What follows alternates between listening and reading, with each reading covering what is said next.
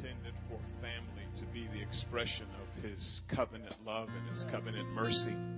And so the first communion, first Passover, first meal that indicated anything about the grace of God took place in the context of family. They didn't send the kids somewhere else and then the grown-ups just shared a meal, but everybody was there. I love this idea of being in God's presence. The table is there, the bread is there, the cup is there. And so because we are who we are, we get a chance to participate in the grace of God as a family. So when we say, "As for me and my house," when Joshua said that, he wasn't really threatening. He was just simply saying, I've got so much confidence in this God that has carried me for more than 40 years into the promised land to fulfill everything that he said concerning me. He's going to make it. He's going to make it happen. You serve a God who can make it happen. And he's not concerned about your challenges because he knows there is no challenge that you're facing that he can't handle.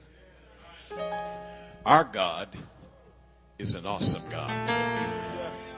And even if you face someone that's almost 10 feet tall and weighs 400 pounds and has a spear that weighs 100 pounds, but who is so dumb he doesn't have his helmet on.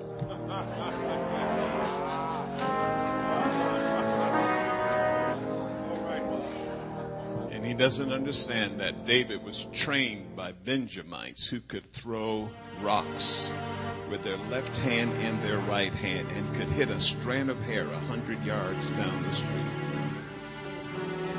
Smart rocks. Saul looked at Goliath and saw somebody too big to kill. David looked at him and he said, with a head that big, I can't miss.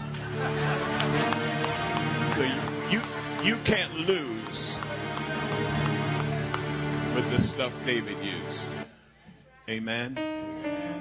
Praying together, staying together, any storm we can weather, trusting in God's word. We need each other.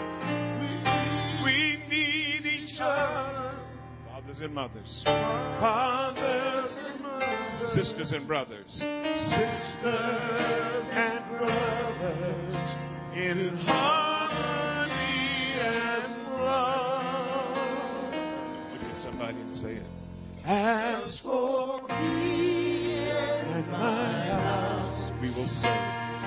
We will serve the Lord. As for me and my house, we will serve the Lord. As for me and my house, we will serve the Lord. We will serve the Lord.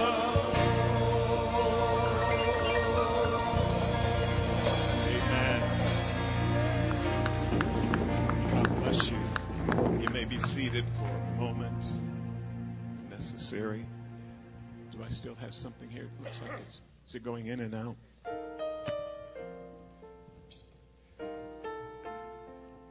Would you thank God for the sound men? Amen. They can cut you off.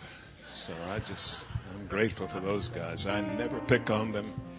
Somebody holds the microphone wrong and get feedback, and then of course they all look back there as though it's his fault. So I call them the sound men of God, and they're just great to have. It's good to be with you, and I just so appreciate how much God is doing in this atmosphere. Delight of meeting Pastor Lata, and of course, wonderful things take place when you're in an atmosphere like this. God can arrange relationships and meetings, and you've discovered that you've known people long before you knew people. And of course, listening to Scott share his song, Holiness. It's what I long for. I've been speaking on integrity in our context righteousness is our theme. Righteousness exalts. And so we were singing this song, holiness, holiness is what I... And so I thought, we need to sing integrity, integrity is what I long for. Integrity is what I need. And God puts the longing in you. It's not something you just stand and say, oh, God, I long for integrity. You would never pray that on your own. And so God puts that desire in you to want to do something for him that's beyond what you would ask for under normal circumstances. This has been great to be here. Thank you so much for the invitation. Thank you, shake, rattle, and roll. It's been a delight to be with you. Well, as Britney Spears said to her second husband, I won't keep you long. All right?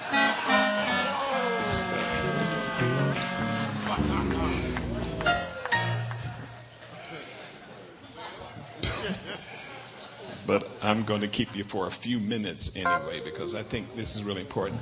I just want to tell you, the joy of a meeting like this is that you get to connect with people that you really need to connect with, and you wonder why did it take me so long to meet Scott? And it didn't take you long. You just needed the right connection. And so here in Granbury, Texas, you have all of this going on, and there are places that are much larger than this that don't have anything like this happening. And so consider yourself blessed, privileged. God must think a whole lot of Granbury, Texas, and you. And so I'm excited about what God has in store for us. Open your Bibles, please, with me. Anywhere. It's all good. But I'm just going to try Genesis 24. You can turn wherever you want to, but I'm going to go to Genesis 24.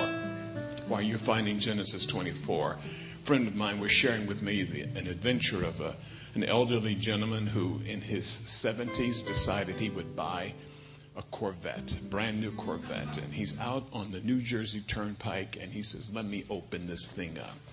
And so he starts to drive down the road. He's speeding like he's lost his mind, and he's feeling really good. And then it dawns on him, he says, I am 75 years old. I don't need to be doing this. And so before he could slow down, he heard this siren in the back, and he saw this light, and he says, let me see if I can outrun him.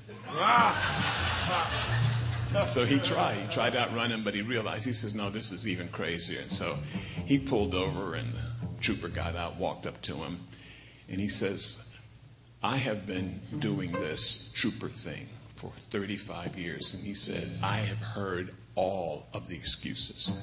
He says, if you could give me one excuse that would help me to know that you're doing this. He says, and I've never heard it before, I'll let you go. And the guy looked at him. He said, well, officer, here's the deal. He said, 30 years ago, my wife ran off with a state trooper. And he said, and I thought it was him trying to bring her back.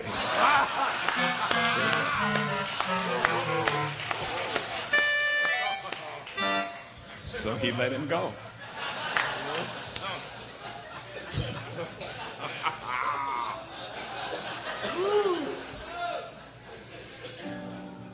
In the scriptures, when David lost at Ziklag, the word of the Lord to David was, you will pursue, you will overtake, and without fail, you will recover everything.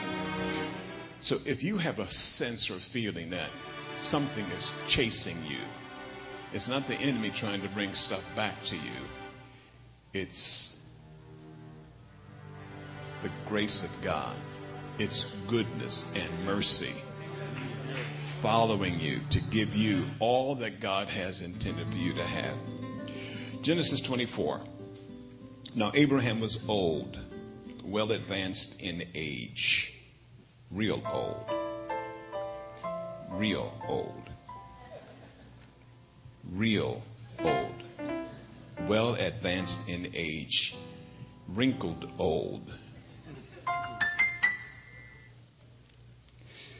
And the Lord had blessed Abraham in all things. He had blessed him in all things. I want you to tell the person next to you, say, I don't want to wait till I'm real old before I'm blessed. All right? And so this real old man said to the oldest servant of his house, who ruled over all that he had, please put your hand under my thigh, and I will make you swear by the Lord, the God of heaven and the God of earth. Now, if a guy as old as Abraham had asked me to put my hand under his 175-year-old thigh, he wouldn't have had to ask me to swear. I'd already been there, man. Oh man, what in put my hand? Are you crazy? Ask Pastor Latta what Abraham was really asking the servant to do. I don't have time to go into that. We have children present. He says, I'll tell you, thigh is a euphemism. That's all I'm going to say. He says, I will make you swear by the Lord, the God of heaven, the God of earth, that you will not take a wife for my son from the daughters of the Canaanites among whom I dwell, but you shall go to my country, to my family, take a wife for my son Isaac. And the servant said to him, perhaps the woman will not be willing to follow me to this land. Must I take your son back to the land from which you came? But Abraham said to him, you better not do that.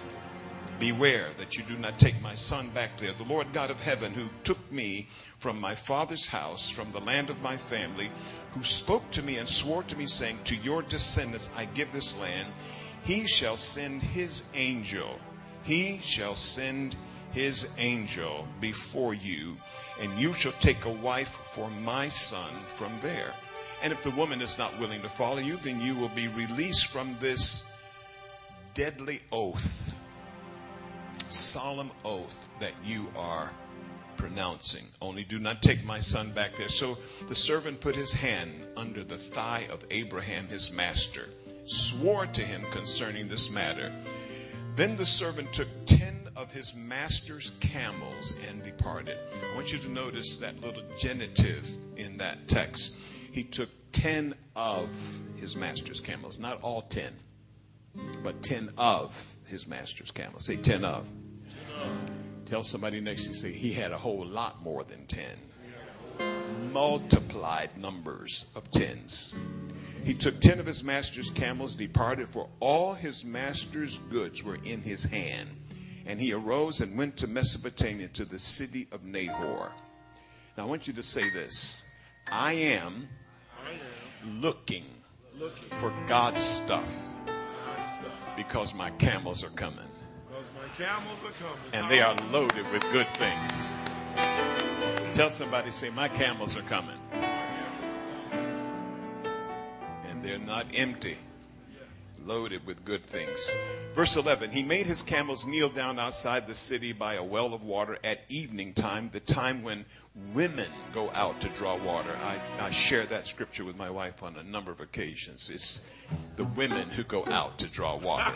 She shared that with her. And she got tired of it one day. She says, well, if the women have to draw water, then the men have to make coffee. And I said, well, where's that in the Bible? She said, Hebrews. So all right. I said, okay.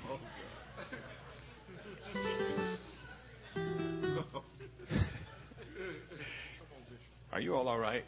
Okay. I'm just getting you smiling so I can bust your teeth out without splitting your lip. All right?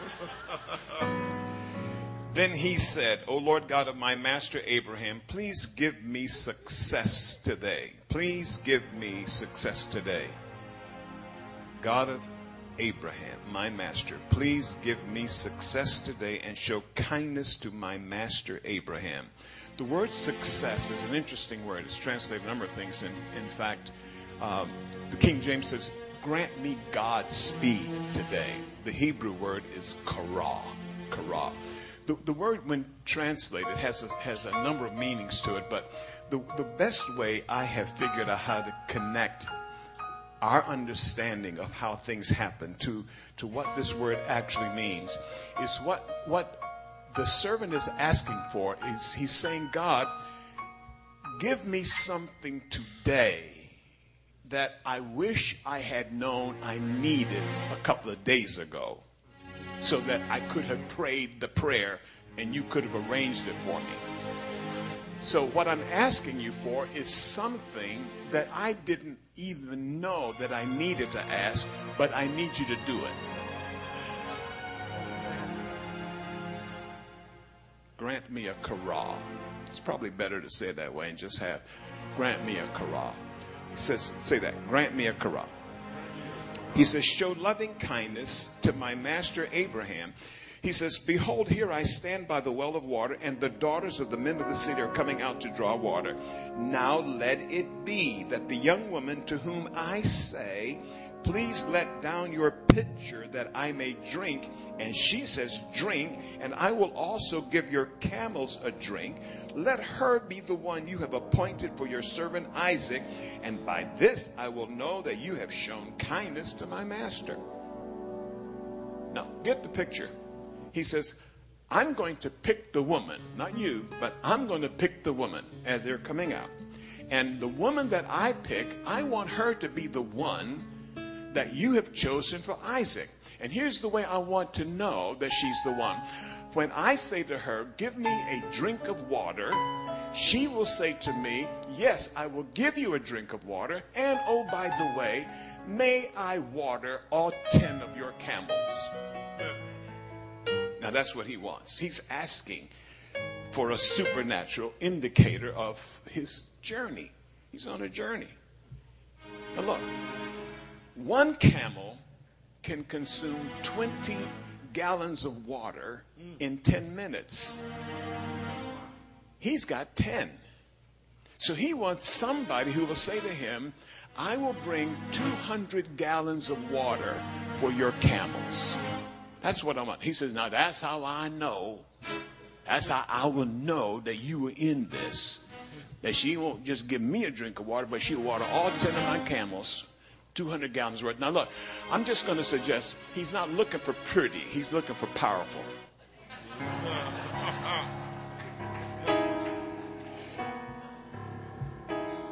And it happened. I love that in the Bible. That's a great phrase. And it happens. Tell somebody in the Bible, it happens. All right.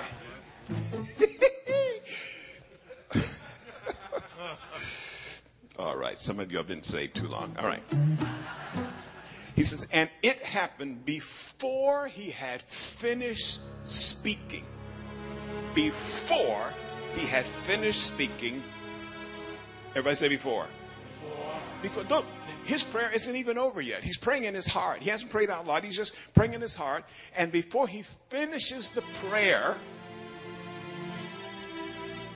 behold, Rebekah, who was born to Bethuel, son of Milcah, the wife of Nahor, Abraham's brother, came out with her pitcher on her shoulder. Now the young woman was very beautiful to behold, a virgin. No man had known her. And she went down to the well, filled her pitcher, and came up before he had finished speaking. Before he had finished speaking. Here comes Rebekah. A number of years ago, my wife and I, we had been quite involved in a Pentecostal church, and I had made the mistake of praying a prayer on our honeymoon. This would be like almost 41 years ago in September. It'll be 41 in September. On our honeymoon, I'm reading a little book entitled 15 Steps Out by Bob Mumford. Do you remember Mumford? And so in this book, Bob is praying this prayer. He says, and his prayer was, God, if you're doing anything on the earth, I want to be a part of that. And so I read that to Barbara, and I said, honey, look at this. And so she looked at it, and I said, let's pray that prayer. This is our honeymoon. We're just getting started. I've got a successful ministry in a Pentecostal organization, similar to the one that you were a part of. And so we prayed. She says, go ahead, pray that prayer. So I said, God, if you're doing anything on the earth, I want to be a part of that. 30 days later, I was kicked out of the organization. Just thrown out. I used to say we were thrown out. My wife said, no, you were thrown out, and I had to follow you. So, but I had no idea that prayer was going to be answered that fast. And it took me years to discover that God was really answering my prayer, because he really didn't let me back into the organization, even though I was thrown out unjustly. You know, all convicts think they're innocent.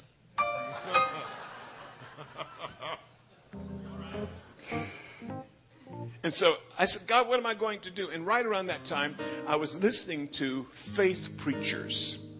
word of faith preachers. And what they were saying was so refreshing to me that I just started listening to everybody. Ken Hagin, Ken Copeland, Fred Price, all of those guys. And they all had a phrase that they used to say. I mean, you would put Brother Hagin up, and they would say, "Would you welcome Brother Hagin?" And Brother Hagin would come up to the platform, and he would say, "Well, bless God, amen." And Ken Copeland would say, same way, "Well, bless God, amen." Oklahoma accent. "Well, bless God, amen." Even Fred Price, he incorporated the accent too. "Well, bless God, amen." So I figured that had to go along with the word of faith life. "Well, how y'all doing?" "Well, bless God, amen." It's my turn. So I'm listening to all of this, and it's just speaking to me. Now, when you're thrown out of an organization and you lose your income stream, then you begin to live by faith. I was just kind of thinking of maybe just sort of walking into the life of faith like this, just. But I got pushed into the pool. And one morning I woke up, and my wife was sitting at the kitchen table, and she had this disconsolate look on her face. I said, "Honey, what's wrong?" She says, "We don't have any groceries." I said, "Well, let's go buy some." She says, "We don't have any money."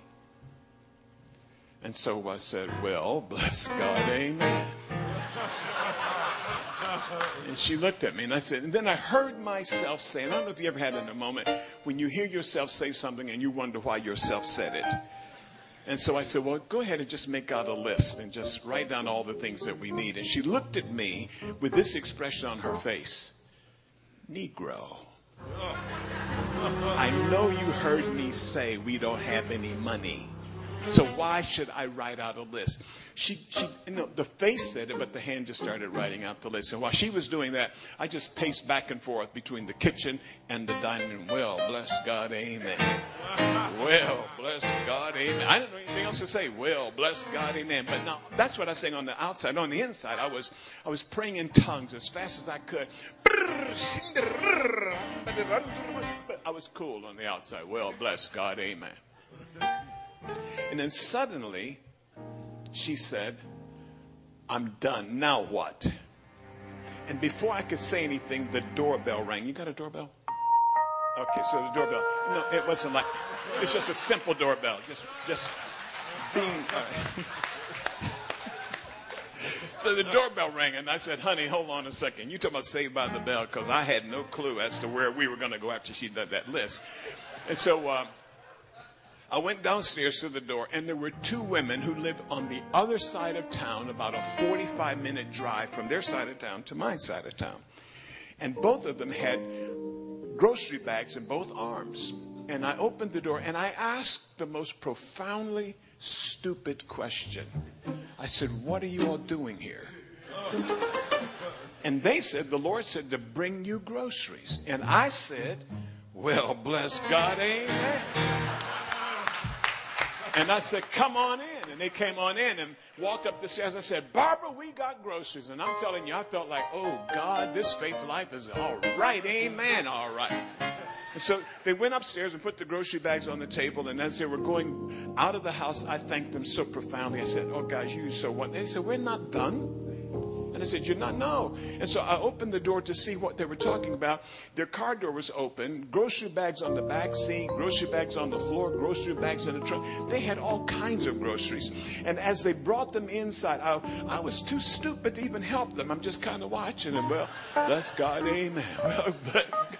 Glory to God, glory to God." Because they said that too. Glory to God, glory to God. I had the language down pat. This is the first time I was enjoying the experience of living by faith. I said, "Man, this is awesome."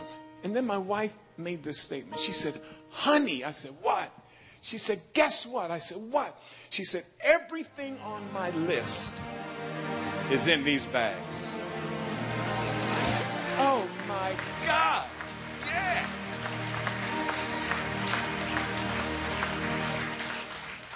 And then I started looking up the meaning of the word amen. That word is the most used, most profoundly understood, widely used word in human language. Anywhere in the world, amen is understood as amen. Can't change it. Amen. It means I believe. It means I'm secure. It means I'm established. It means I'm firm. It means I've heard you. It has so many different meanings. And I'm just watching this thing unfold before me and not realizing that maybe just because I said amen, God was causing something to work on my behalf. Now, here's what Isaiah says in Isaiah 65. Before you call, I will answer. And while you are yet speaking, I will hear you. So here are some ladies on the other side of town who have put together what has to be something like 2 hours worth of shopping.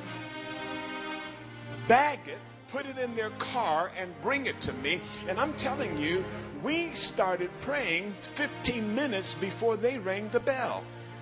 So somewhere in the providence of God, a kara is taking place. An event is happening in which I am saying to God, God, you got to do something. I'm not saying it. I'm probably saying it in tongues, because there are things you don't have sense enough to ask for here, and so your spirit asks for it here. Grant him a kara. Give him what he needs. And when she says, I'm finished, ding dong, and I go to, I'm happy that the bell is rung, because I don't know where to go from there. But here's what I learned. I learned that when you say amen, when you say amen, when you say amen, it's done. When you say amen, when you say amen, when you say amen, I believe it. I believe it. When you say amen, when you say amen, when you say amen, I got it. When you say amen, when you say amen, when you say amen, it's done. It's done. If it's on my list, it's in the bag. If it's on my list, it's in the bag. If it's on my list, it's in the bag. If it's on my list, it's in the bag. So when you say, say amen, when I say amen, I believe it, I believe it. When I say amen, when I say amen, when I say amen, I got it, I got it. Here's what John says. If I know he hears, I know I have. If I know he hears, I know I have. If I know he hears, I know I have. I have. If I know he hears, I know I have. So when I say amen, say it.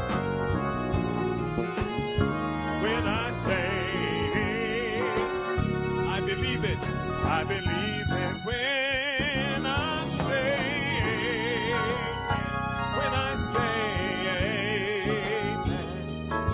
I say amen, it's done, it's done.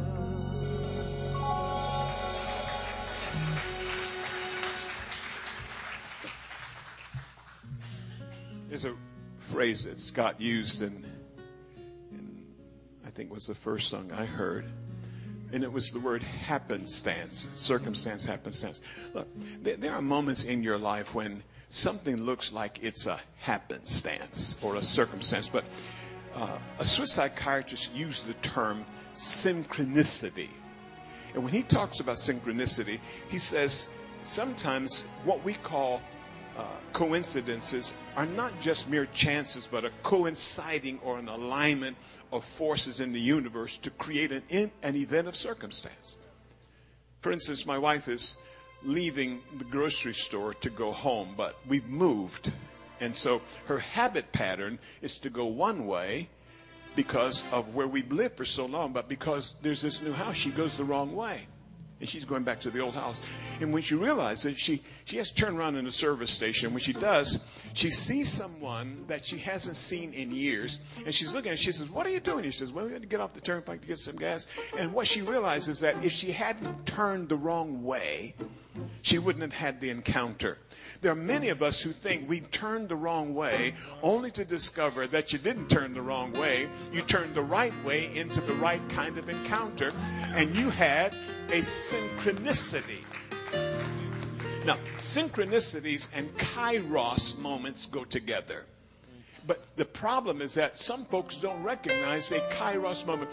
The kairos moment is this.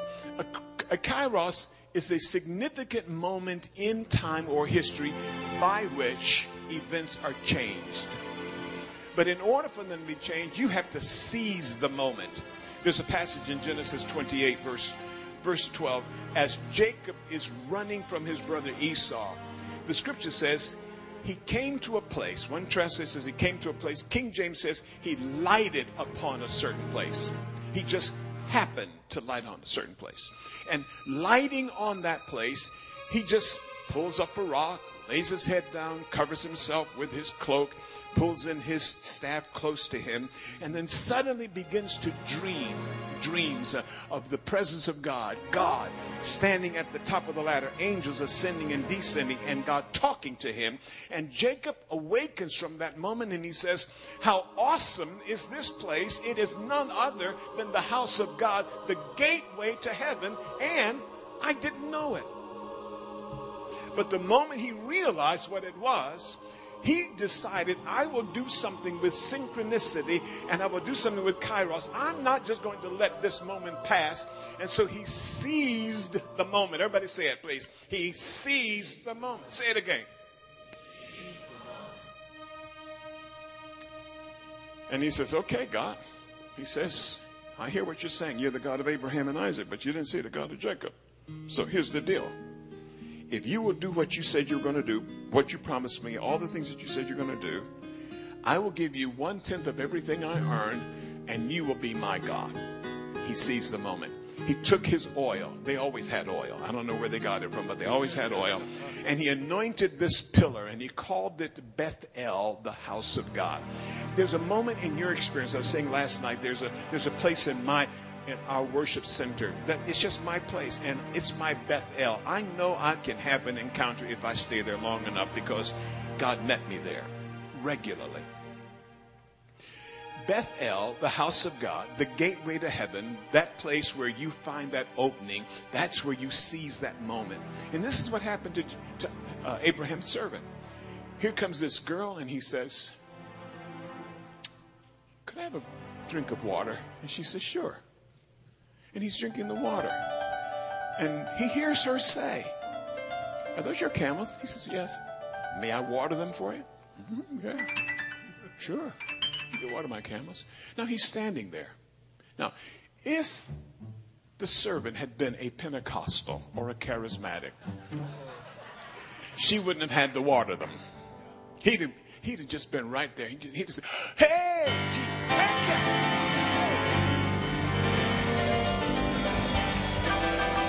But he was not a charismatic. He was a man who had put his hand under that old man's thigh. And he had made a solemn promise. So he had to wait. And he watched her. He didn't offer to help her. He was as dumb as I was looking at the ladies.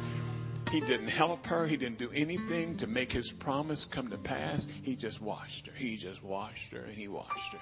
And when she got finished, he walked up to her as a matter of gratitude, gave her a gold bracelet, and put a ring on her nose. I guess right now about close to $3,000 worth of gold.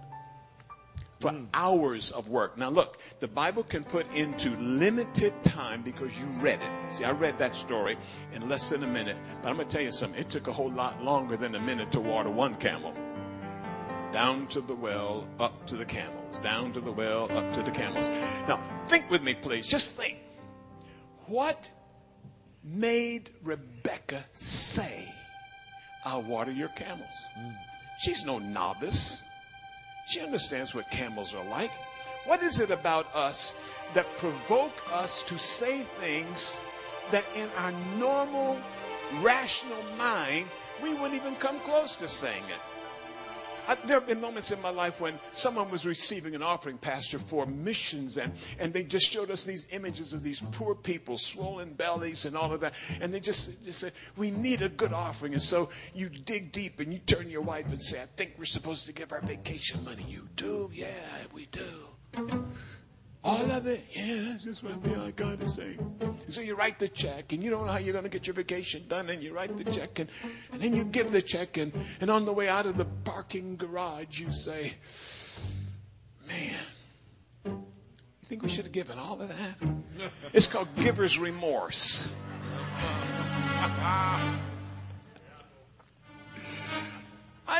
Rebekah had to have giver's remorse. She just had to. Rebekah, girl, what were you thinking to make you say to the man, you'll water all of his camels? His servant's going to help. Nobody's helping you. Let me just suggest. This is just a suggestion. I've been reading this story for a long time. So I have some ideas that because of the way of life, I don't think I'm that far off. And if I am, Rebekah could straighten me out. I think Rebekah comes to a place in her life where she is so discontented. So let's back up for just a few days. She's in the tent. Her work is done. But Laban's isn't there. So she hears Laban say, Rebekah, did you milk the goats? Yes. Did you feed the chickens? Yes. Did you clean my tent? Why would I clean your tent? Rebekah? Yes, I cleaned your tent. And she starts singing, it's like this every day. He never quits when it's about this guy. And so one day, she's walking around the tent, just a couple of days before the servant comes. And she's walking around the tent and she's saying, somewhere out there, there's a man for me. He'll come and he'll save me, and then I will be free. Somewhere out there, there's a guy I know, and when he comes to get to me, I'll be sure to go. Rebekah, yes. Laban, yes. So he comes to her this day and says, did you go get the water yet? Oh, you know I always get the water. So she's on her way to the water. She says, when is this ever going to be over? And she's walking out to get to the water. This dignified, incredibly clad man runs up to her, says to her, have a drink of water. And everything in her says, sure, why not? And she starts to pour the water, and he drinks the water. And while she's pouring, she feels this prompting. The Holy Ghost is present in the Old Testament. I don't know if you knew that or not. But she feels this prompting, asking for permission for water to come out. She said, I'm not going to do anything like that. But she presses beyond her own human resistance, and she says, may I water your camels? He says, sure. That's right. Now he's standing there because she is the answer to his prayer. And not only that, she is nice looking. She does everything that she's supposed to do. She's not looking all that nice because she gets dirty watering camels. There are no deodorant cans on either side of the well. And he walks up to her and he hands her the bracelet, puts it on her arm, puts the nose in her ring. And then he looks at her and he says, "Hey girl, who's your daddy?"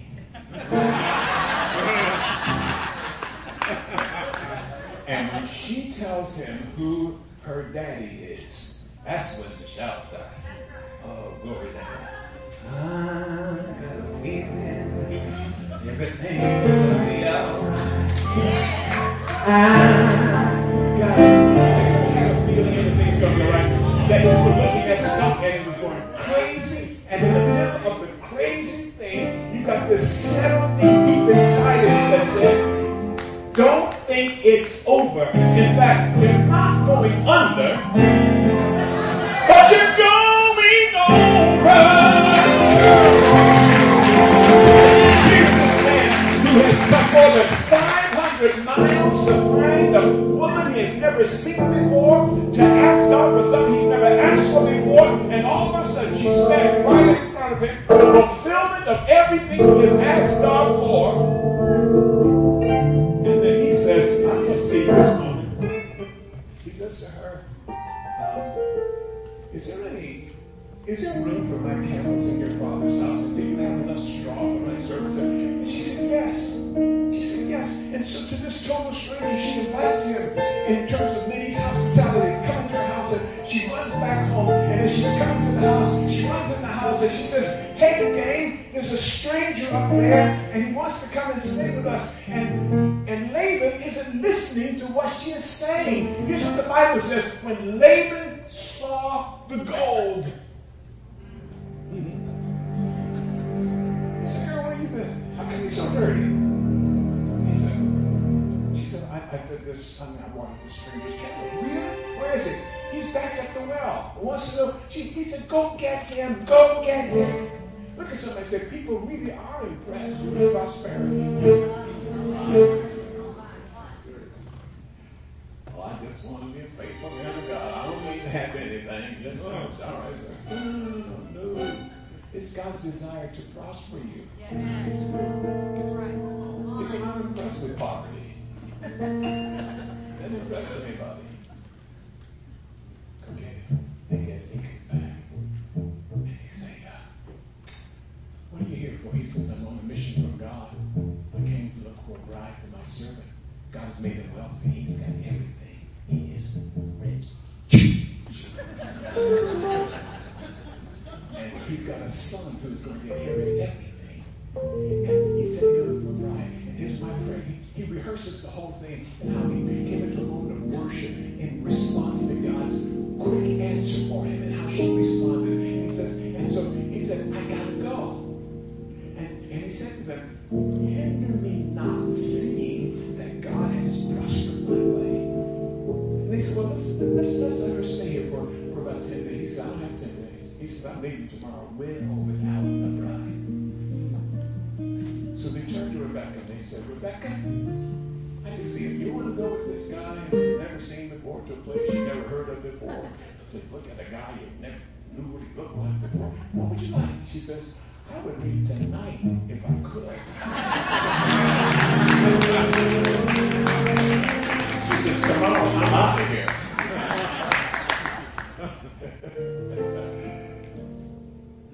So the next morning, she gets up on one of the camels that she watered. Her maid is on another one of the camels that she watered.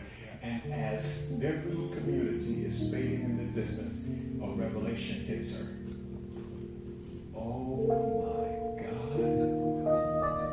Oh my God. OMG. This is amazing. Yesterday, these camels belonged to a total stranger. But today, they're mine.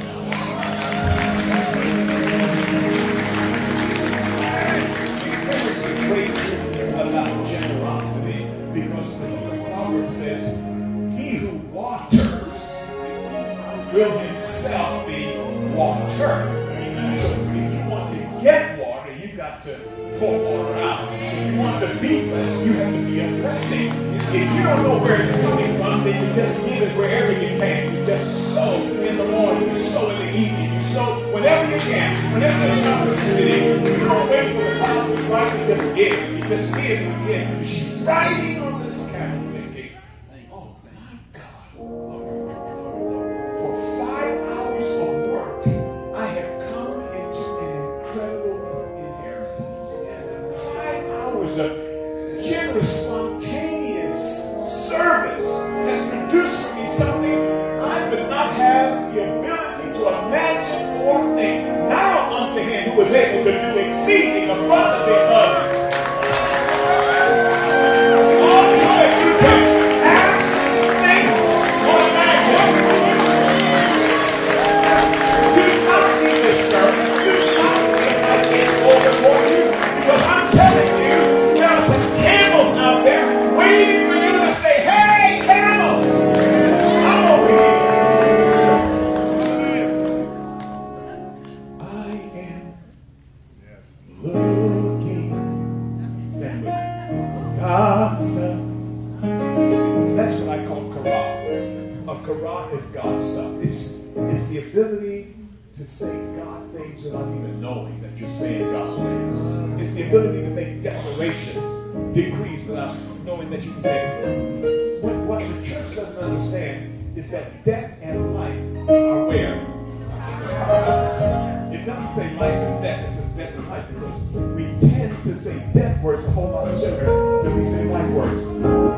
Say my words create worlds. Say it again. My words create worlds. Now say this, I'm living in a world my words have created. The guy told me, he says, I don't like the world I'm living in. I said, well, then you better say something else. Here's a bottle of water up, please. Bring it to me. On your, just give it to him. Thank you. Would you give it to this young lady right here on the end? Yes. That's great. Would you give it to this young lady right here? Would you bring that to me, please? The Bible says, it's in Colossians, it says, whoever gives a cup of water to a prophet will receive a prophet's reward. You stand close. Somebody understand that? This is so spontaneous. It has nothing to do with what I plan to do or what you plan to do when you came in here. But here's the word of the Lord for you today. You came in here with desires, some desires that are yet unmet. And you've been praying here and say, God, I got some things before you. And I need to know, are you really hearing me? Or should I start praying something different? And God's saying, you're on the right track. I'm about ready and I'm getting ready to release to you deep desires of your heart. Some of you haven't even declared it because you feel like this is me. And God is saying to you, no, it's not you. It's the desire I put in your heart. So get set, because you are coming into a season of suddenlies. That the thing that you have been waiting for is going to suddenly happen. It's going to be released to you. You're going to say to your heart, I can't believe it. And that's okay, because whether you believe it or not, it's coming. Woo! Thank you. Hey! Somebody say, hey! I am moving of God's love. I am moving of God's love. Say it with me, come on.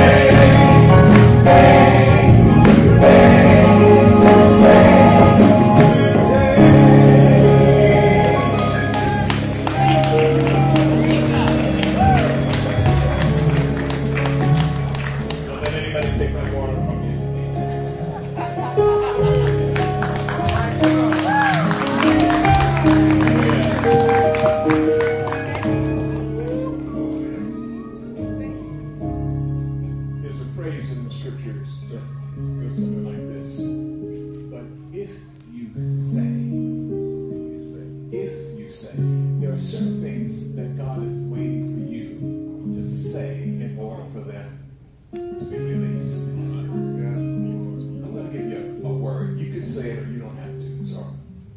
But if you say, hey, camels, I'm over here. You don't have to wait any longer. I'm ready for you. You there? And think of it like this. Amen. There's a passage in Leviticus that goes something like this. Sow your fields for 6 years. And then the 7th, don't sow anything. Don't sow, don't do anything. Don't just leave it alone. Let the ground rest. He says, but if you say in the 6th year, what are we going to eat? How are we going to survive? He says, I will so cause your 6th year to be so profound that you eat in the 7th and in the 8th, and while you're sowing in the 9th, you'll still be eating on the harvest from the 6th. But you got to say something. Did you hear what I'm saying? You got to say something. Man bought a beautiful macaw bird for his dad for Christmas. The bird could speak Portuguese and English. He spent almost $10,000 to pay for the bird, to have it inoculated, and to have it sent back to America so that it would get there alive. 10 days after Christmas, he called his dad and he said, did you get the bird? He said, sure did, son, and it was delicious.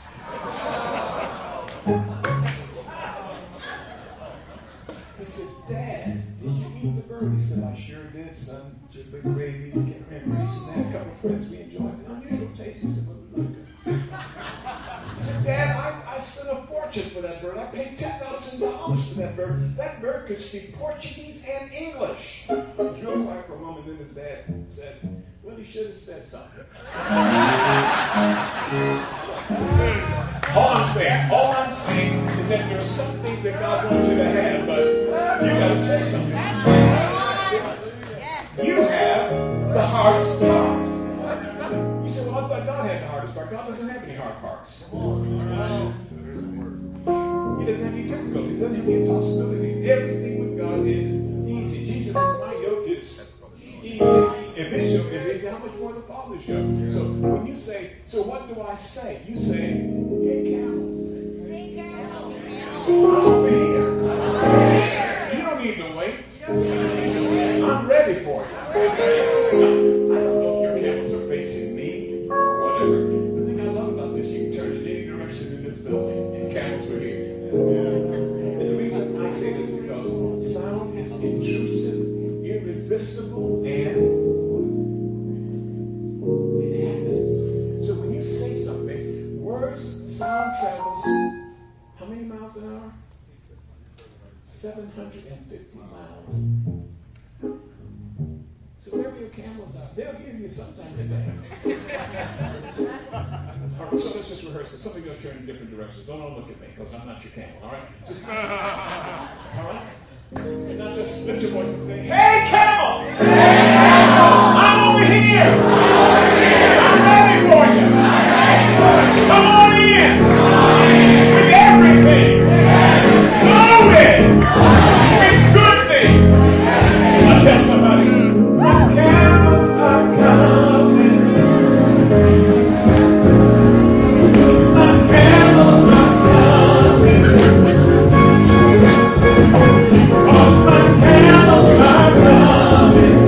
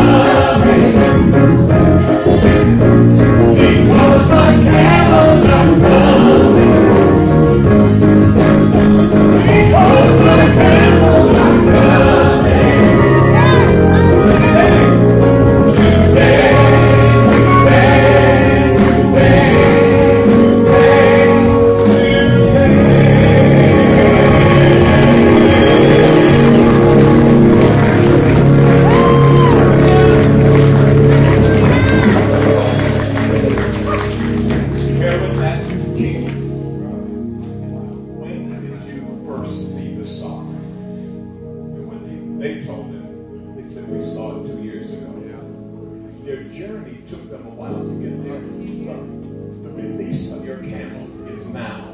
How far they have to come isn't up to us. But our faith declaration has to be, that's right, brother. Well, bless God. Amen. Because you know it's on the way. I want you to stretch your hands toward this man.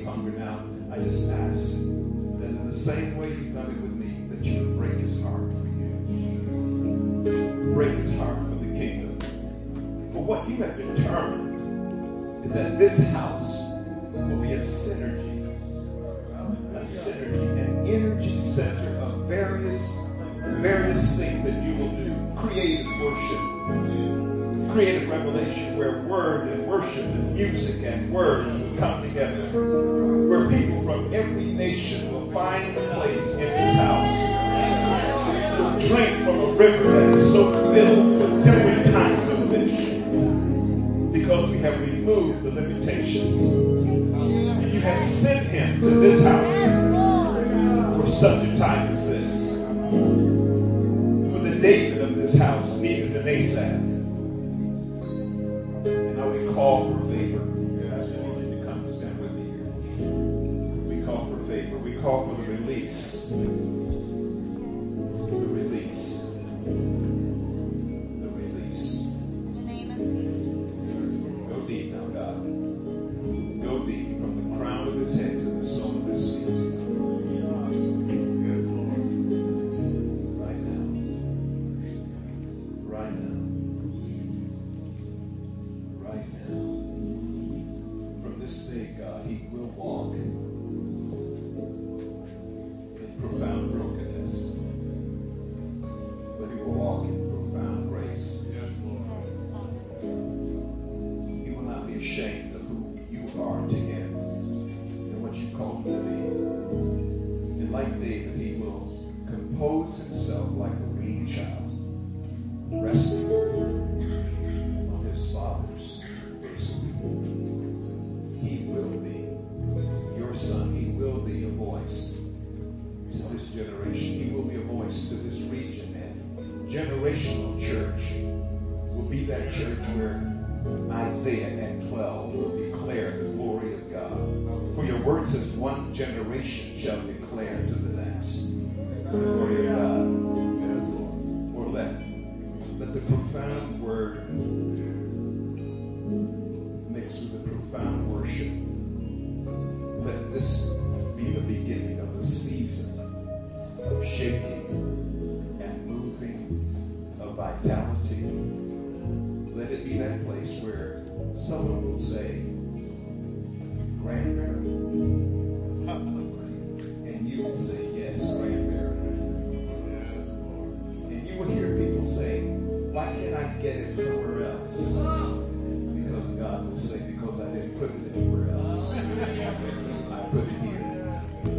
So I call not only for this man, for this shepherd, and for the elders of this house to become stewards of the purpose of God. To recognize that God is up to incredible things. And the hunger of this house for the presence of God is about to be accelerated. They will come, Pastor, from the north and the south and the east and the west. And even though the word has been to swallow up yourself, you do that. But I have purpose to enlarge the place of your habitation. The days of smallness are done. You are going to break out on the right and on the left, before you and behind you, for it will not be big enough for what I'm about to do. Be exalted, God. Be exalted, God. Would you say I receive it? Would you say I receive it? House, would you say we receive it? Hallelujah.